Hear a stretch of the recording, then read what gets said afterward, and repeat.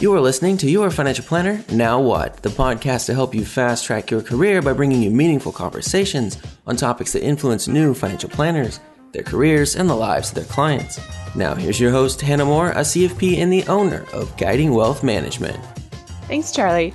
Today we're sharing our in-person meetup through the local FPA DFW chapter. Casey Cooper and I discussed what we see the future of financial planning and what our value will be as planners going forward. We hope you enjoy.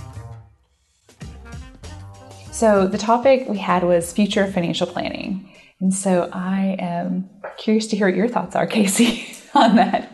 So, to me, starting with, what is financial planning to me might help frame my comments. I view financial planning as simply being able to provide services to clients for compensation, provide what they need. It could be many different forms. No two advisors necessarily deliver advice the same way or about the same topics or with the same level of expertise, nor do two different clients have the same needs or receive that information and advice the same way. So there's a very broad breadth of ways that the advice can be delivered and received, and it's up to all of us to find where we fit into that mold. But when we start thinking about the future of financial planning, and whenever I think about that in the context of what we need to do for our own practice and business, I'm trying to figure out, okay, are the changes that we need to make going to help our clients? Are they going to help us stay competitive so that we can continue to help our clients? Or is there some opportunity for us to just morph? And when I think about, that concept over time, generally it tends to center around the flexibility of what we do increasing. We could focus more on a niche. We could know, who our top clients are very, very narrowly and go very deep in that. But things could change, and we could pivot away from the world being able to deliver advice to that niche in the future, and I don't want that risk.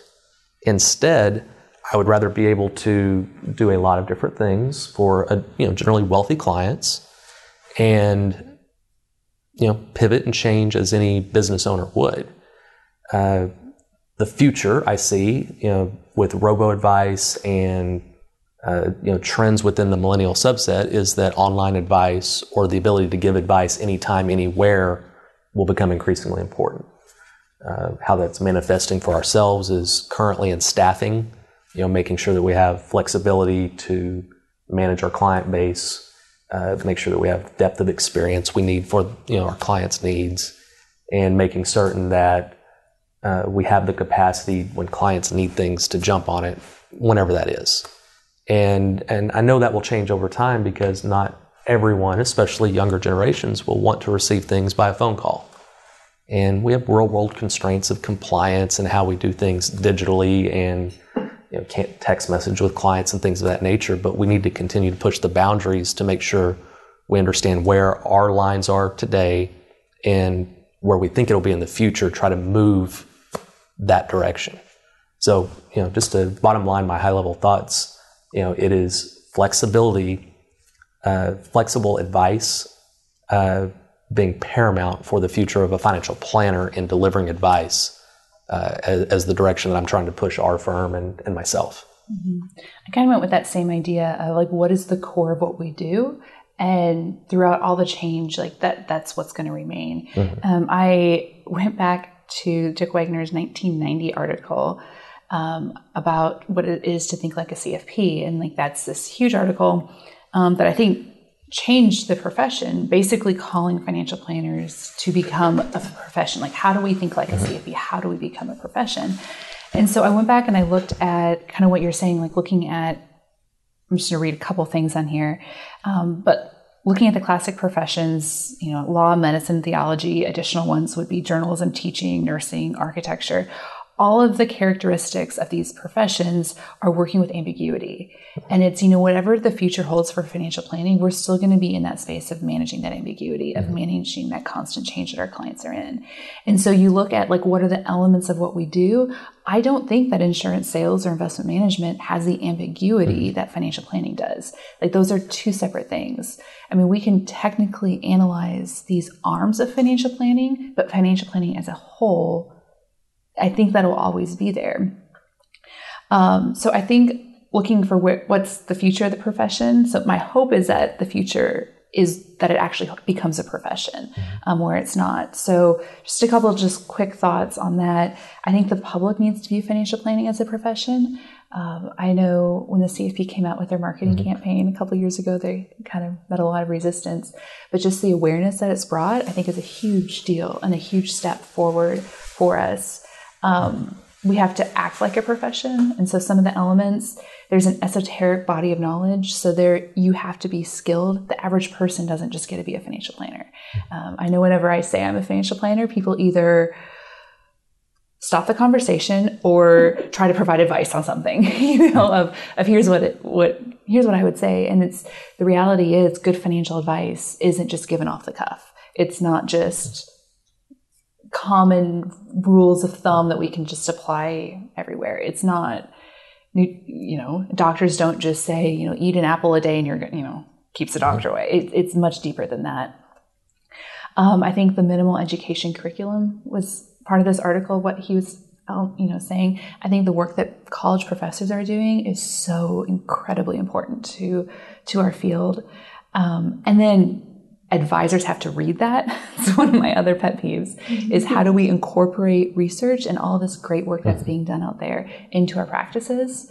I think we need to figure out a better way to do that. And I'm sure we'll get into that conversation more. A sense of altruism. People become a doctor because they want to help people. Like people become ministers because they want to help people. And it's once we really start ingraining this idea of financial planning, like I want young kids to say, I want to go become a financial planner because I want to help people with their money. And I think, again, that's kind of a lofty idea that's maybe not quite so tangible, but I do think it's important.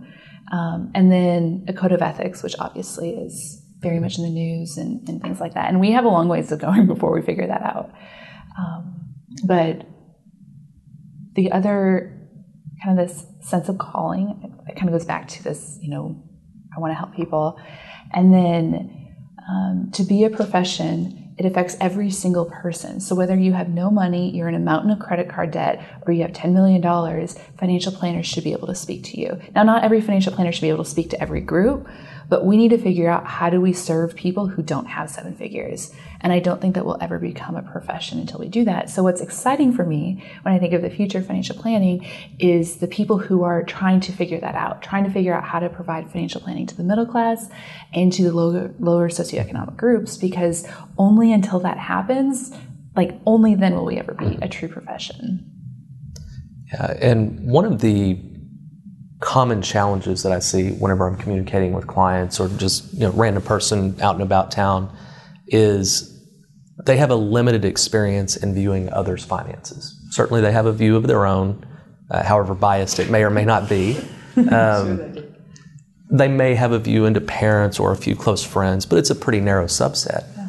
We have a unique advantage in that we get to see many different ways of doing things, and generally speaking, no, there's not just one way that applies to everyone. And so someone that's successful in life that would be a potential client, they haven't generally seen other ways to have success. They may not appreciate the risk that they've taken to have that success, and they want to apply their experience to others. I did this, it worked. Your friend, their friend should do the same thing. Conversely, those that are in debt, they don't have the seven figures and maybe aren't the pure target for every single advisor, they're dealing with such different issues of how do they get out of debt. And they could go with the Dave Ramsey approaches. There's many other ways you could do it that from a math perspective would be better, but maybe behaviorally aren't. But maybe getting out of debt worked for them. That doesn't mean it's going to work for the next person. That's a giant frustration for me, is that the public in general sees their path to success or out of a problem as the solution. And to be able to accept that there are many different ways is an element of public education and awareness that I hope we see in the future, because that education process stalls the point of either getting the opportunity to give advice or delays the process of that advice being taken. Yeah, and just to kind of with that point, one of my other big pet peeves is it's so easy as a society to measure financial success because there's dollar signs, like there's numbers. It's like an accounting mind. Like I can say I have $1 million, I am therefore successful. But if you look at two people who are graduating college and one chooses to work in a nonprofit versus go into corporate America, like they're going to be on two different financial paths. Now, which one's more successful? You know, that's a very hard thing to weigh. And if a lot of financial advice only centers around the numbers and not kind of these bigger conversations, I think that goes back into the ambiguity of it's not just one direct answer. Yeah, an area I'm really excited about is that we are now a profession. I'll call us a profession. We're certainly an emerging profession, but nonetheless one. But we're one that now has a PhD program. Yep. We're now subjecting financial planning concepts to true research, and we're vetting it and seeing, you know, what the outcomes are, and things that we've probably known to be true. Some of it won't be, or it won't be the best idea, or it won't be the best application.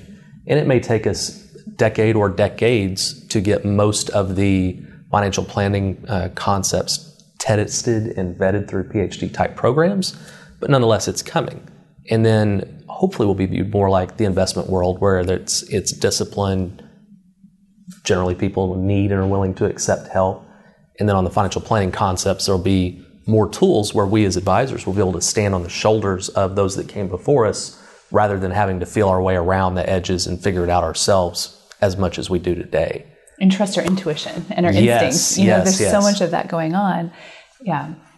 Well, I think that's what's so cool when you look at the future of financial planning. Like the people who started it, I mean, they went into insurance and insurance and investments, and then became financial planners. So they went from almost a specialized to this broader, and a lot of it was sales based. I mean, I know we sometimes that gets a negative connotation, which it is what it is, and I don't think it's always negative, but we're getting a whole new, I mean, I'm one of them where I graduated from a college program where I have an educational background, and like that provides me a different perspective. So a lot of these new planners are coming up and they have more foundational understanding of financial planning than their bosses do.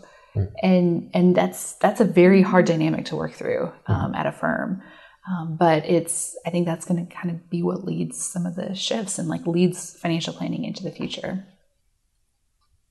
Yeah, absolutely. Another challenge that I see with the future of financial planning, it's not unique to financial planning or investment advice, is fee compression, cost.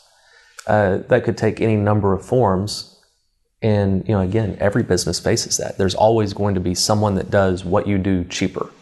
And, the process of financial planning being viewed as a profession will also be coupled with known value that profession provides. And so I hope that will ameliorate some of the focus on cost, and instead turn to advisor A versus B, what kind of value they bring to the table.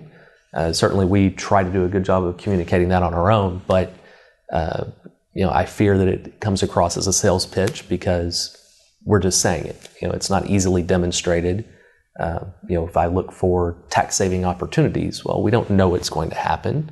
And you may be able to do that better than I as a CPA, but it's hard to say. If you work with us, we will be tax sensitive, and that should lead to blank in terms of better return. And I don't mean better as in higher, just risk adjusted, or after tax and risk adjusted, it will be more appropriate for you. And those are hard concepts to sell a client on. Nonetheless, Vanguard studies, Morningstar studies have suggested they are very real. And where most of the, using their terms, advisors alpha and gamma, where we're truly bringing value to clients in general. But yeah, it's a long process to get there, very long. One of the at FP Retreat this year, they did a lot on the age of acceleration and looking at how much change like our society and our world is going through. And they had obviously not going to hear in the audio, but this graph where it curves up, but it's just such a dramatic and steep curve, and that's where we are. It's not that long ago, we only had horse and buggies. And now we're looking at, just the technology that we have and what we're able to do. And we're looking at self-driving cars now. That's crazy. And how do humans process change? And a lot of what the conclusions were is that humans can't process change like as fast as we're getting it. So we are finding coping mechanisms, and we're not responding as we should, as psychologists would say that we should. And so it's, for some people, it's really terrifying because they're like, financial planning, well, that just means that all of my services are going to be outsourced. That means that somebody's going to be able to do it for 15 basis points. That means that somebody's going to be able to do it, for cheaper and all these things. But I think it's a really interesting idea of who's going to help our clients navigate this change. There was an interesting article that Michael Kitts has produced recently or contributed to, but it used the concept of chess to illustrate why robo-advisors or technology isn't really the competition of an advisor. And so to quickly take you through the main point of the article, you take your average chess player, there's a scoring system, they're not very good. And as you go to internationally competitive, they're much better. And then when you start talking about the best chess players in the world, on this scale, they're way off to the far right end. They're the best that there is. And now, if you take the best computer program that there is for it, it's another 10% better than the best human is at this point. The humans stand virtually no chance at this stage. And some elements of what we do can be done better by a computer than we can do on our own. The repetitive task, considering multiple variables that we, or programmers build into algorithms, they can do it quicker, more efficiently, more error-free. So to suggest that we can compete on everything with technology is just incorrect. However, if you take really good chess players, not the best, not even internationally competitive, and you pair them with that best computer, they're about 20 to 25% better than the best chess player in the world. They're better than any chess computer in the world. It's focusing the human's efforts around the areas that technology doesn't consider, recognizing where the traps are with whatever financial planning software we use, what its blind spots are. If you use multiple softwares, not just for financial planning, but across all the things we do, understanding when to apply one software versus another. Those are the tasks that humans will always have. I say always. This article postulated will always have an advantage over technology because it's dealing in that world of ambiguity that Hannah was referencing.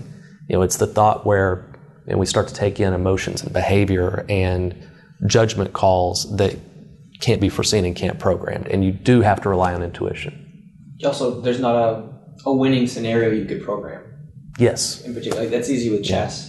And there's even an AI that beat players at another game where it just learned by playing itself over and over again, but it knew what winning was. In this area that your ambiguity, there's no one winning. You can't just say, I get the client to this number, because that may not be it. That's a great point.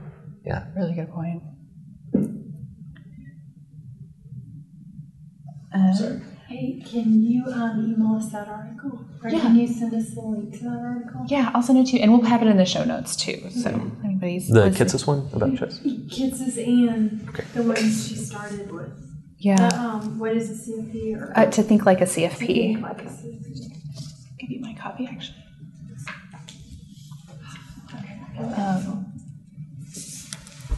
So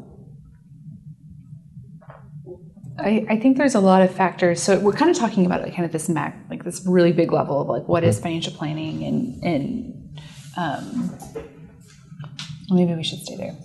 So one of the other, looking at age of acceleration, kind of these ideas, is WebMDs for doctors. That certainly hasn't taken away the need for doctors, or TurboTax for accountants. I mean, we still use it, we still use that, or LegalZoom for attorneys. And maybe we need something like this to help service the demographics that I can't sit across the table from them profitably and do that. So I think there's a lot of interesting parallels looking at other places of change. So Bob Veras came out with an article. Did you see that article? The Youth-Led Rebellion Brewing in Financial Planning. Oh, I haven't read that one. Yeah, so I thought it was a really good article. And I think he brought some really good points on it. So I'm just going to read a couple sections of it. But one of his points was, today the financial planning has simultaneously reached a point of rapid evolution and managerial stagnation. And so it's, as with anything, there's so much change, and there's the people that are resistant to change, and there's always going to be tension there. And I think we're coming into that tension. He leads the article out by talking about how, what's his first sentence? I'm a bit horrified by what I hear from younger planners today. They say they want to take the next steps in the firm's evolution. They say they want to bring financial planning to the blue ocean of younger, not yet wealthy individuals who were, ironically, the same type of people that their firm's founders worked with in the early days. They want to implement robo-advisor technology and change their company's fee structure from the old AUM model to something that matches, but with more precision, that fee charged for services. But that's not what I'm horrified by. I'm horrified by what happens when they propose these ideas to their firm's founding planner. Too often the answer is a variation of, you can make all of these changes after I retire. And I know I've seen that huge trend.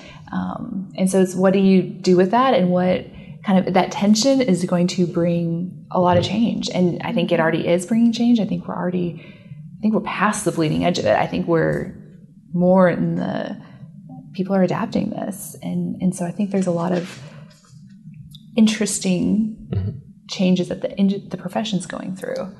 Yeah, and one area where the future is now is the Department of Labor's fiduciary rule.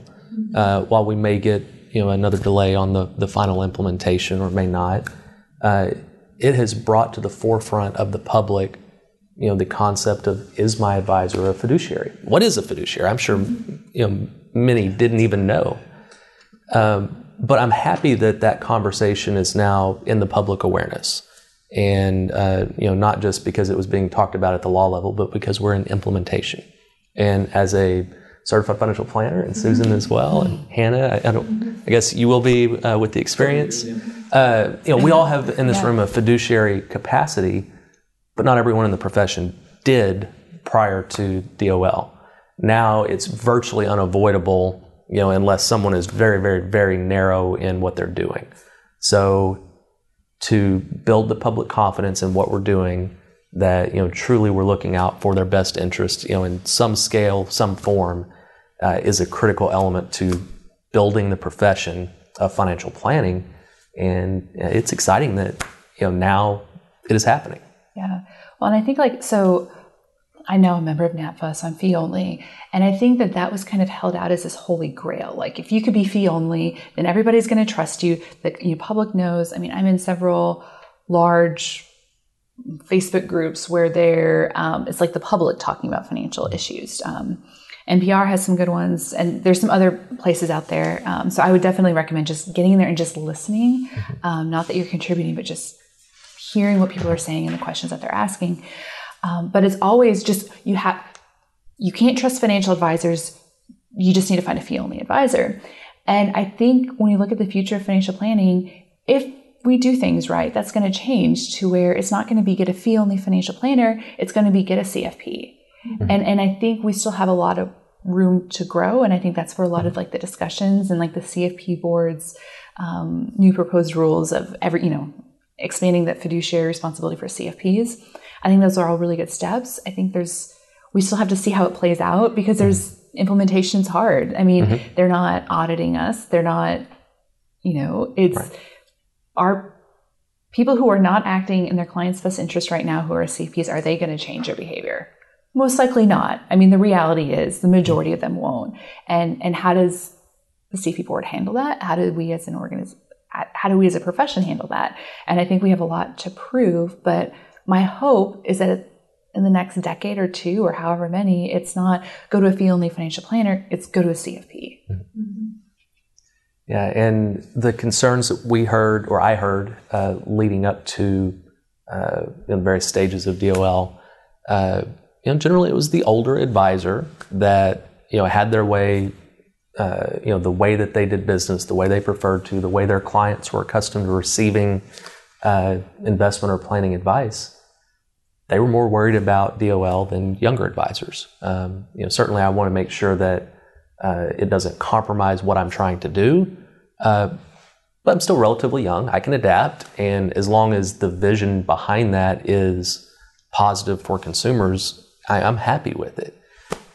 There's nuances that cause headaches. There's nuances that, in my opinion, are not in the best interest of client, but a little bit of bad that comes with the overall good is just something that I'll have to deal with, and happens with every tax law change and every estate planning change and most anything else that impacts us as a business. But I'll just deal with it, or you can deal with it after I retire. That notion, I suspect that that's where a lot of the clamoring for DOL being bad comes from, because we are an older profession in general. It seems like we're getting younger because there's new advisors coming straight into the business as opposed to as a career change. It still happens both ways, as our room represents, but there still is a very heavy skew toward the older male advisor. And it's going to take 10 years before that turns itself over, and DOL may accelerate that greatly, at which point the profession can start to move forward on the concepts, Hannah, that you positioned earlier. It remains to be seen if that will happen. It was certainly speculated it would be a strong push to create that, but I haven't seen any data that suggests it's actually happening post June 9th. Yeah. Well, and it's such there's so many elements here. And I think, as we're talking about financial planners coming into business with already this foundation, this educational foundation, I think that we're starting to see a lot more businesses being run as businesses. For a lot of financial planning firms before, it was just, I'm a great sales, I'm the rainmaker. I can bring them in and I'm kind of building out people underneath me. But financial planners, it's just like doctors. Doctors make some of the worst business owners. I mean, it's just their skill sets are in two different places. And so I think what I'm starting to see a trend as well is financial planning firms that are having a business manager, that are having really approaching it more structurally that way, rather than just dependent upon one person or one personality in their firm. Absolutely. And I suspect a lot of that has to do with the increased compliance. I don't want to say burden, but certainly it is in some ways, but increased compliance requirements that the industry has experienced over the last decade plus. And as that happens, it becomes essentially a fixed cost with a variable component. And thus, the bigger the firm is, the more that you can share that burden, the more effectively you can address it at a reasonable cost. We're seeing this greatly in all of the RIA aggregation, across the industry. Clearly, scale is working. It's a pitch that advisors are accepting, especially those that are leaving, the Morgan Stanley, the Merrills of the world. There's a lot of firms, not to pick them out specifically, but there have been a lot of examples where teams are carving out of large broker-dealers, bank-owned firms, and going to the RIA world. It gives them the flexibility to, offer clients what they need in a way that's not restricted as much, certainly by the companies they were with. I think that's a huge trend, moving away from the broker-dealer to the RIA. I think, I've had a number of conversations with people at broker-dealers who are like, okay, so what's the value that the broker-dealer adds? And I think that there is value. I do think that there is, but I think the trend is going to be the RIA route. I've had some conversations with people who are never going to leave their broker-dealer, but they're just like, they're like, we're not going to leave because we've been here for so long and all of our clients are here. But with all these new rules, aren't I just operating like an RIA, but having to jump through all these other hoops that I shouldn't have to jump through? And I think that's going to be a huge trend going forward. Absolutely. And, when I started, the concept of the, largest firms versus going to a, smaller firm or start my own practice or whatever, the entire spectrum, the draw of the larger firms was purely marketing. If I affiliate with someone, it's the most well-established brand in financial services, does that make it easier for conversion of whatever prospective client I'm talking to, does it make that conversion to client easier? The concept wasn't, is their product better? Is their service to me as an advisor better? It was simply, does it make it easier for me to do business? And what we're seeing now is that, in a lot of ways it makes doing business harder because you can't give clients what they want the way they want necessarily. Not always the case, but certainly a trend we're seeing. Yeah, and I think there's some interesting trends, like you're talking about, like the merging of our larger RA practices and RAs buying out other RAs. I think that goes into a lot of that business side of it. But I'm a small RA. I think I would classify them as a lifestyle practice right now. And I think that's a growing trend too. And so, just with technology and the resources that are out there right now for new firms that want to start up, like it's never been easier. And it's never been easier to do that and ramp it up at a quick pace. I mean, there's so much, I think that's in favor of that model right now too. And I know I've seen articles saying that model is going to go away because of all these increased regulatory things. But it's like, if you make the business decisions, knowing the regulatory landscape, you can make business decisions on how to run your firm so that it blends really well with that. And it's not overly burdensome. Everybody's going to have compliance, but it's not, I think people try to, understanding people's motives, I think, is really important. And I think a lot of times some of the stuff that I've heard about how, you never want to do that because of the compliance burden, it's like, well, you have a very clear motive of wanting to keep people on the broker-dealer side, when I don't think that maybe it hasn't been the reality that I've experienced. Yeah, and I think you're living, another example of the future is now with, at least somewhat a lifestyle practice. 10 years ago, it would have been extremely difficult to communicate the way you do with clients, to communicate what you do, and live up to the duties you have to clients by being flexible and able to deliver no matter when or where you are. And certainly there are other examples where they're truly a lifestyle practice and will pack up the RV and drive around the country all the time. So maybe I'm speaking a bit more to them, but we really are living in an environment now where we can find where we're unique, where we provide unique value, communicate that, and have it resonate with prospective clients or your current ones in ways that would have been extremely difficult just a few years ago. And to conceptualize that and embrace it and come up with my story or our firm's story and then put it out there, it's a process. It's one that you've embraced remarkably well and communicated extremely well, but it is a challenge. Yeah. Well, and so much of the small RA space, you got to be just confident enough in a lot of things just to get it rolling, and then you can start outsourcing what you're not good at. But there's so many resources now. So do you see all of those resources that are available, continuing to grow at a quick pace? And do you think that the small RIAs will take more advantage of those earlier in the future? I mean, I think that they'll definitely take advantage of them earlier. I mean, when I look at the XY Planning Network, some of the things they're doing, when I'm talking to people who are thinking about starting their own firm, I mean, they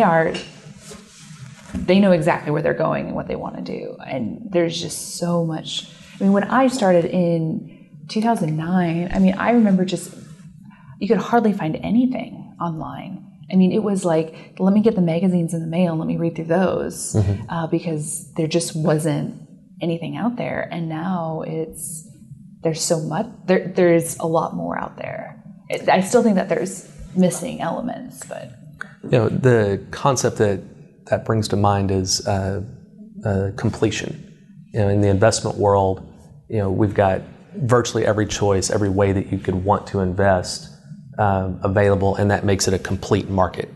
And so the advice spectrum that's becoming available to advisors, the consultants that are available, in a way that makes it a complete offering to us so that we can pick and choose what we want when we need it. And I'm certain that there will be more bundled options available as well than maybe there are today, just further completing that marketplace to us as a toolkit. Certainly not a landscape that I'm very familiar with at this stage in my career, but clearly will play significant roles going forward. Well, and we're still trying to figure out what is financial planning? I mean, there's still these big questions out there. And so there's so much, I mean, I always say this, it's like we're in almost a Wild West. If you're drawn to that, if you're drawn to that entrepreneur creating something, there is so much opportunity out there right now to really build, I think, the career of your dreams, but I'm a little biased. What are some of the big questions out there? About financial planning? What is it? Like, is it the process? Is it the services? How do you deliver it? Like, do you need to have a 6-step process? Or, I mean, Yeah, and to me, I don't even know if I care about those things other than the public needs to be aware. All I care about is, can I help clients and make a reasonable living doing so? Yeah. And can I be there for them over time so that they can continue to achieve their dreams?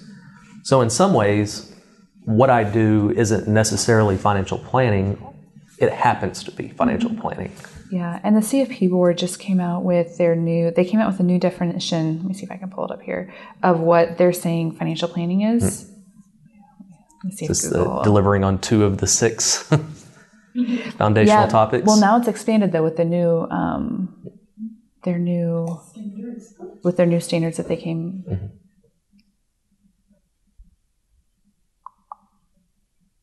Okay, I have it at home. I'll put this in the show notes for people who are wondering. But it's like 30 words. They've really trimmed it down substantially. But there's still so much ambiguity about it. So like it's hard to say this is what financial planning is, how I define it, how Casey defines it, how Merrill Lynch broker defines it, how Edward Jones, there's still so much, I think, undiscovered. So Dick Wagner, before he passed away, wrote a book, Financial Planning 3.0. And so a lot of my thinking here with it, to think like a CFP, he wrote that in 1990, basically calling financial planning to a profession. And then he wrote this Financial Planning 3.0 of what he sees as a new evolution of financial planning. So Financial Planning 1.0 was creating the profession, if you would, that to think like a CFP. Financial Planning 2.0 is like a lot of the life planning that Kinder, some of the stuff Sudden Money is doing, Money Quotient, things like that. And then Financial Planning 3.0 is, I don't even know if I can do it justice, trying to summarize it, but it's the idea of, he has a chart that he would do of psychology and sociology, right? How they map to each other. So sociology is the broader understanding of how groups of people work. Psychology is the more understanding of how one person works. So if we tie those down to money, we have sociology ties to economics, right? So it's how do a group of people operate around their money. But we don't really have anything from the psychology to the money. So if you think of like a 2x2 chart, there's just nothing in that space. And so what he proposed is that phenology, he coined the term, phenology would fit in that term of how do we operate and relate to our money. So how does that relate to behavioral finance? To me, that feels like that box. So so a couple of things. Some of the critiques that I've heard of using the term behavioral finance is if a client is sitting across from me, okay, I'm going to say this. I don't think behavioral finance is a bad term, and so I don't necessarily subscribe to all these ideas. But the critique of it is it's manipulative.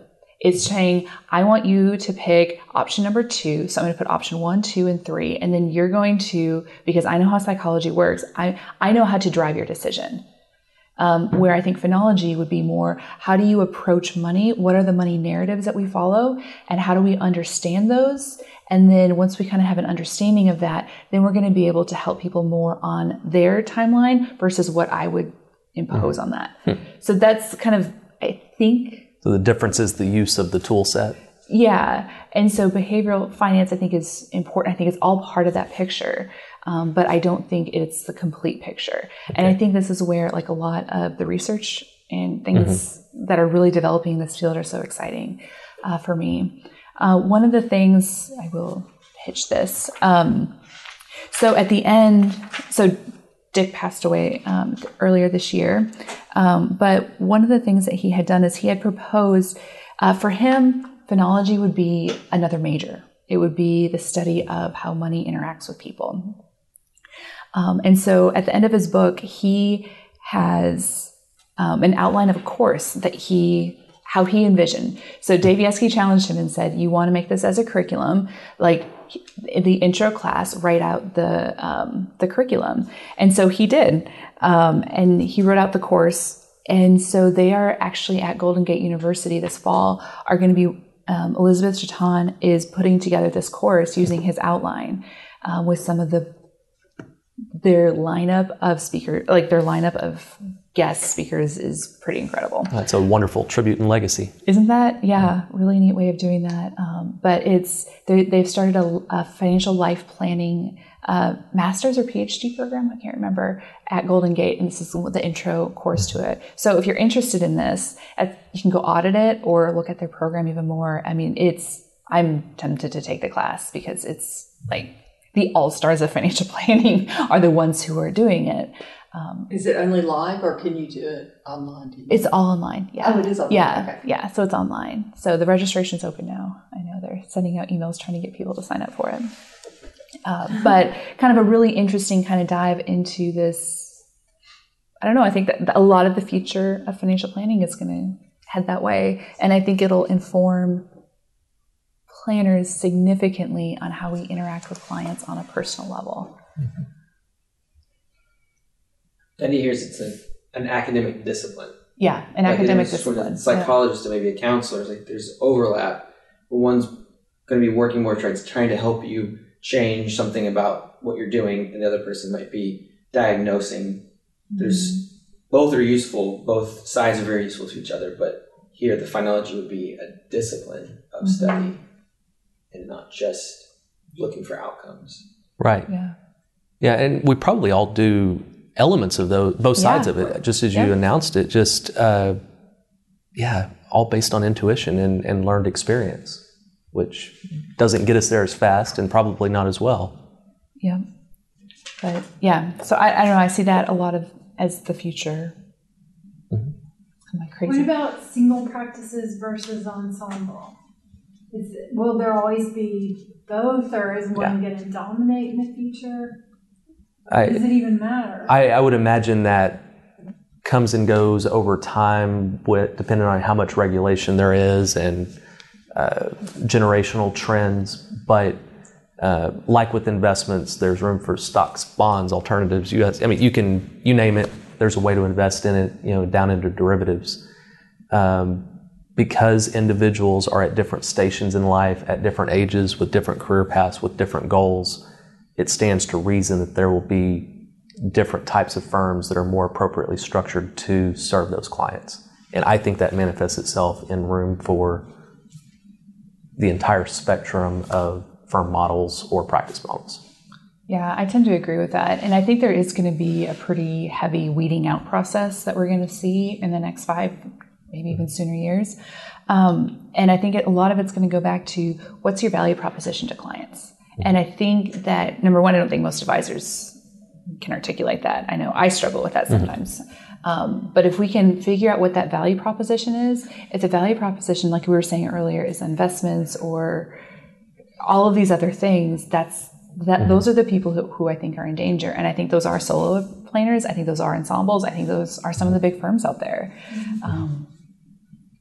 But I think, to me, that's the difference of who will be able to stand at the end. Yeah, and those that will be able to stand at the end, like any industry or profession, the businesses that can reasonably see what's coming, whether it's proactive or reactive, realistically assess where they're at and what they're trying to accomplish, pivot, change, take advantage of the landscape, or just take the necessary steps to survive. Those will be the ones that make it. The ones that can just look at a situation, assess it, and react, whether it's proactive or not. Well, and I think so much of it goes back to, a lot of people I listen to, the people I know and have conversations with, they're either starting out their firms or they're kind of the newer, probably 10 years into the profession, and they're still trying to figure everything out, and they're highly adaptable to change and wanting to pivot and do these things. And now that, I have an established practice that's successful in paying my bills and, I can kind of sit back a little bit, I find myself, I'm very adaptive on certain elements of it, but there's some level where I don't have to adapt. I mean, like, I don't have to be on that cutting edge of it. Like, It's not broken. A little bit. If it's not broken, don't fix it. I think, but what I've realized is I think the key is listening to your clients. So engaging with your clients of, okay, what's been valuable? And having those ongoing conversations, I think, is what separates the firms who are going to be successful from those who are not. I mean, because there are some of my clients I don't think they care how they pay for me. They have to have me. And that's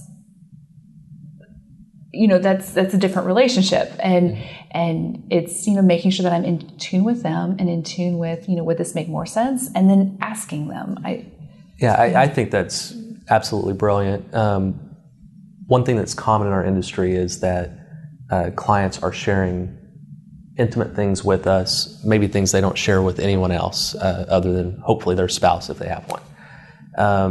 And so they are putting great trust and confidence in us, but it's fairly one-sided. And if we can turn that around and put some value in their opinion, and true value, not just asking because we want to appear like we care what they think, but truly probing and asking, as this firm changes over time, what would be helpful? What would you want from us? What Hannah suggested. What do you find valuable now to help understand over time is what I think's valuable, what the client thinks is valuable.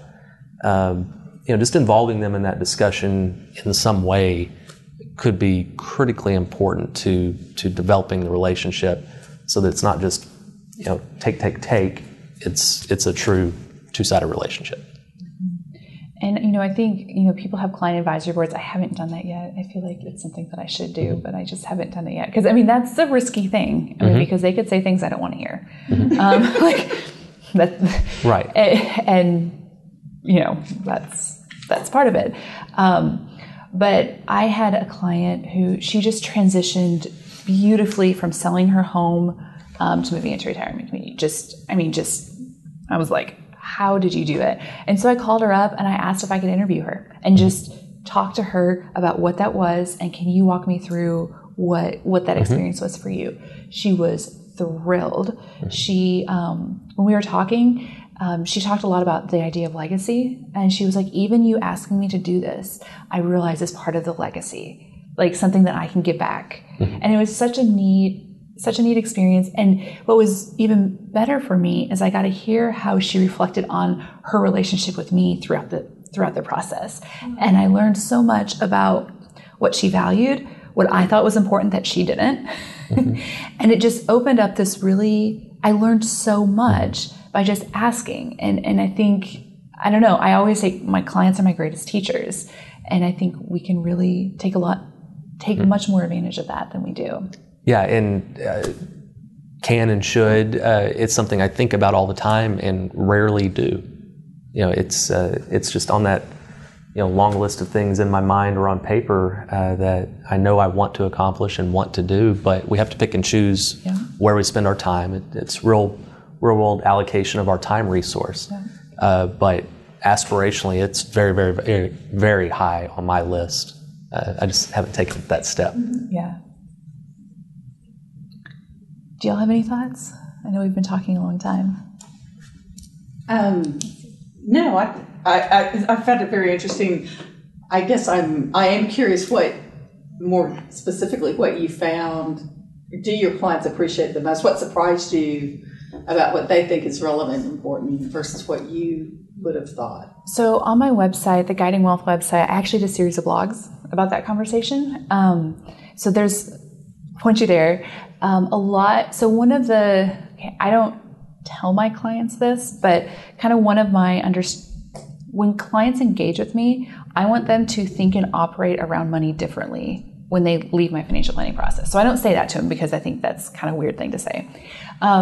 But that's what she reflected a lot on. She's like, I used to think about money this way, and now I think about it this way. I used to do this, and now I do this. And so I was able to see a lot of things that worked and how she paraphrased some of the advice that I gave her. And I'm like, you picked up on that. But a lot of the number stuff, the projections, the things like that, she found them valuable, but it was not it was almost an afterthought to her. It was all of the other things. Another thing I thought was very interesting, if you do a lot of like the life planning stuff, they're like, ask about their families. And I'm always a little bit like, that's kind of cheesy. But she started out the conversation by walking through how her grandmother handled the transition, how her mother handled the transition, and how she's like, I don't want my granddaughter to handle the transition that way. And so I'm going to change this. And so it really kind of brought in this idea of legacy that I had never thought of before. Obviously, I think about it in estate planning, legacy in that traditional sense. But the work we do as financial planners, it changes clients' lives, but it literally changes generations of families. And I think that's a very, very powerful idea, and that you don't get outsourced for that. I mean, that's something that's very just fundamental. And you don't outsource empathy. That's a big thing in financial planning. I think that's what's bringing more women into the profession, or making women more valuable. Yeah, no doubt. Those soft skills. Yeah. And that's a whole other topic about women in the profession and getting them in, and how do we keep them in?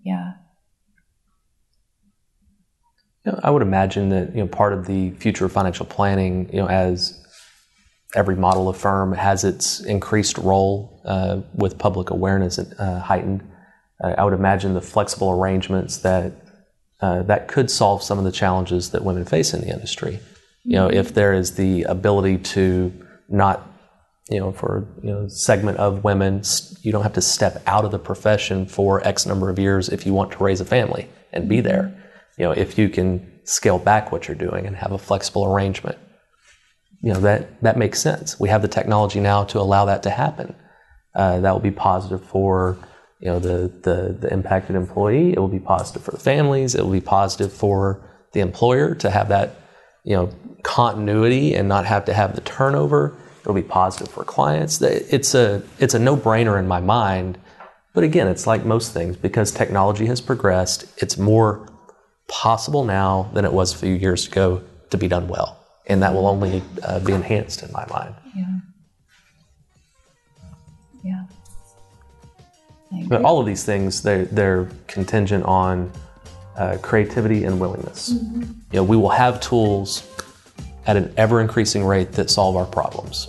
How we choose to deal with them and how we choose to use them, again, it's limited by our creativity more than anything. As always, thank you for listening.